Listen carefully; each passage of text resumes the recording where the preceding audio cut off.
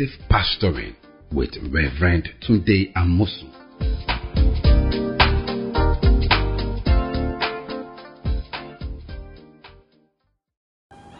Welcome once again to our discussion about what should we be doing with our lives before Jesus comes, or how do we get ready for the Master.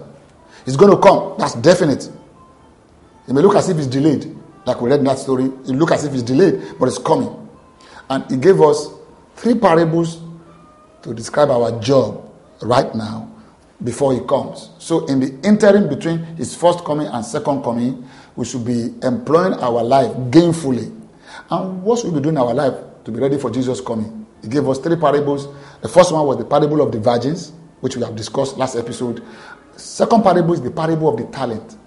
And the third parable is the parable of the sheep and the goat.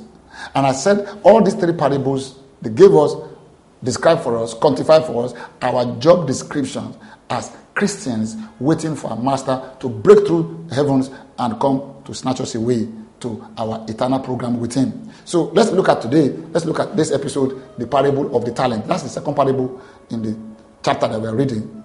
That's 25th Matthew, and about how do we live our life now. What's our job description? Let's hear this parable. And you see this? The kingdom of heaven is like a man traveling to a far country, who called his own servant, delivered his goods to them. And to one he gave 5 talents, to another 2, to another 1, to each according to his own ability. And immediately he went on a journey. Then he who had received the 5 talents went, traded with them, and made another 5 talents. Likewise, he who had received 2 gained 2 more also.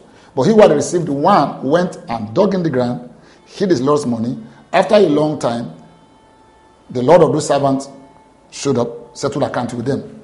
So he who had received 5 talents came and brought 5 other talents, saying, Lord, you delivered to me 5 talents. Look, I've gained 5 more talents beside this one. His Lord said to him, well done, good and faithful servant. You are faithful over few things, I'll make you rule over many things. Enter to the joy of your Lord. He also who had received 2 talents came and said, Lord, you delivered to me 2 talents.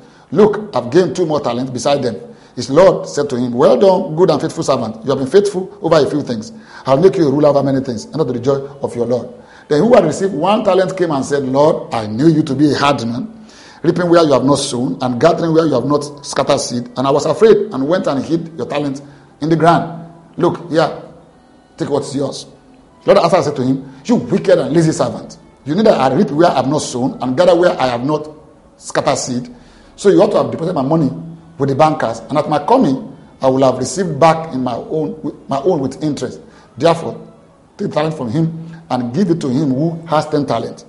For to everyone who has, more will be given, and he will have abundance. But for him who does not have, even what he has will be taken away, and cast the unprofitable servant into the outer darkness. There will be weeping and gnashing of teeth. Now, the first parable was about virgins, bridegroom. That's the first metaphor. You look at that. We are virgins to be ready, a light, shining, extra oil, meeting the Master. But this second parable is business-like. It's talent, it's trade. Talent in those days were gold quantity, bars of gold. There are a lot of money. So this Master gave 3 servants 5 bars of gold, 2 bars of gold, 1 bar of gold. That's a lot of money. And he said, go invest. And he left, and they began to invest. The first one invested the 5 talents, they got 5 more. The second one, 2 talents, got 2 more. The last one just went to go and hide it somewhere in the bush and expected the man to come, the Master to come, and then he would just give him his talent back. And when he came back, he was not nice to the last one at all. He was really brutal. That's what we're going to use. But to those ones who traded and gained more talent, he was really kind of happy with them. The joy was there. Maybe you don't have joy in your life. Maybe this is the reason why. Maybe you're not happy. You don't feel good in your spiritual life. Maybe this is the reason why. You are not a business person. You're not using your talent. You say, hey, what is my talent? Your talent is just more than your skill, or those days we talk about talent like can play football, you can cook, that sounds good, but we're talking about what the Lord had given to you. Gift, talent, experience, blessings, victories, whatever God has endowed your life with, God expects you to use them for His glory and for His name and to multiply more. Whatever testimony, whatever treasure, whatever time you have, whatever talent you have, God wants you to deploy them, use them for His glory and multiply to bring more. One testimony should not end. It should bring more testimony. Your time should be utilized and deployed more to do more for the Lord. Your money, your life, your gift, your talent, your abilities in church, whatever God has given you, God expects you to multiply it in the interim. Use it for His glory. But you just can't go hide it. You can't just go hide your talent, your abilities, your strength, your resources, your training, your experience, whatever God has done with your life, and just wait for Him to come. He will blame you and rebuke you when He comes. But He said, he that has must have been given to him. Stop thinking like this: I don't have anything. You're not going to meet Him happy. You're going to meet Him unhappy when you don't use what you have. So you're a business person. Number one, you're a virgin. That's the story. In the interim, between Christ's first coming and second coming, God has given you things, abilities, help, resourcefulness, grace, blessings, victories, testimonies, time, talent, money. All this must be employed for the use of God's kingdom and the cause of Christ here on earth. You just can't stand aloof and be looking. You have been employed. You have been tasked with certain tasks to use. What can you do? You can sing, you can pray, you can teach. You can use even your secular abilities, gifts, abilities, talent, training. Everything should be employed gainfully for the use of the Master. Your house, your clothes, your shoes, everything.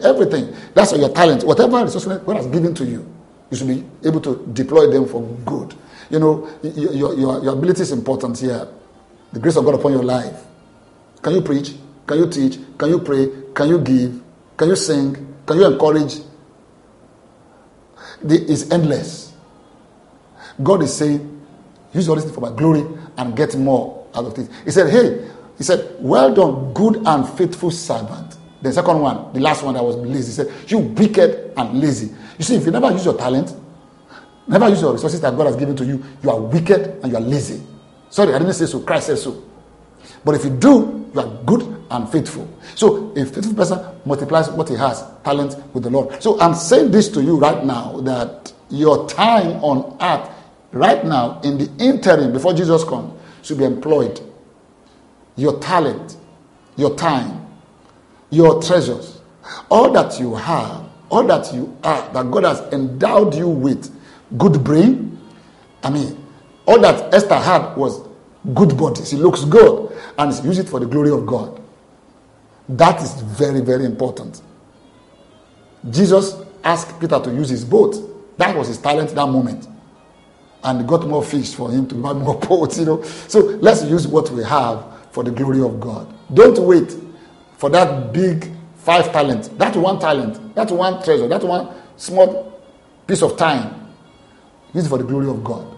And when Jesus comes, you'll be rewarded with many more, and you'll be made ruler over many things. Until then, keep using your talent, and the Lord will be glorified, and you'll be blessed and increased when He comes. God bless you.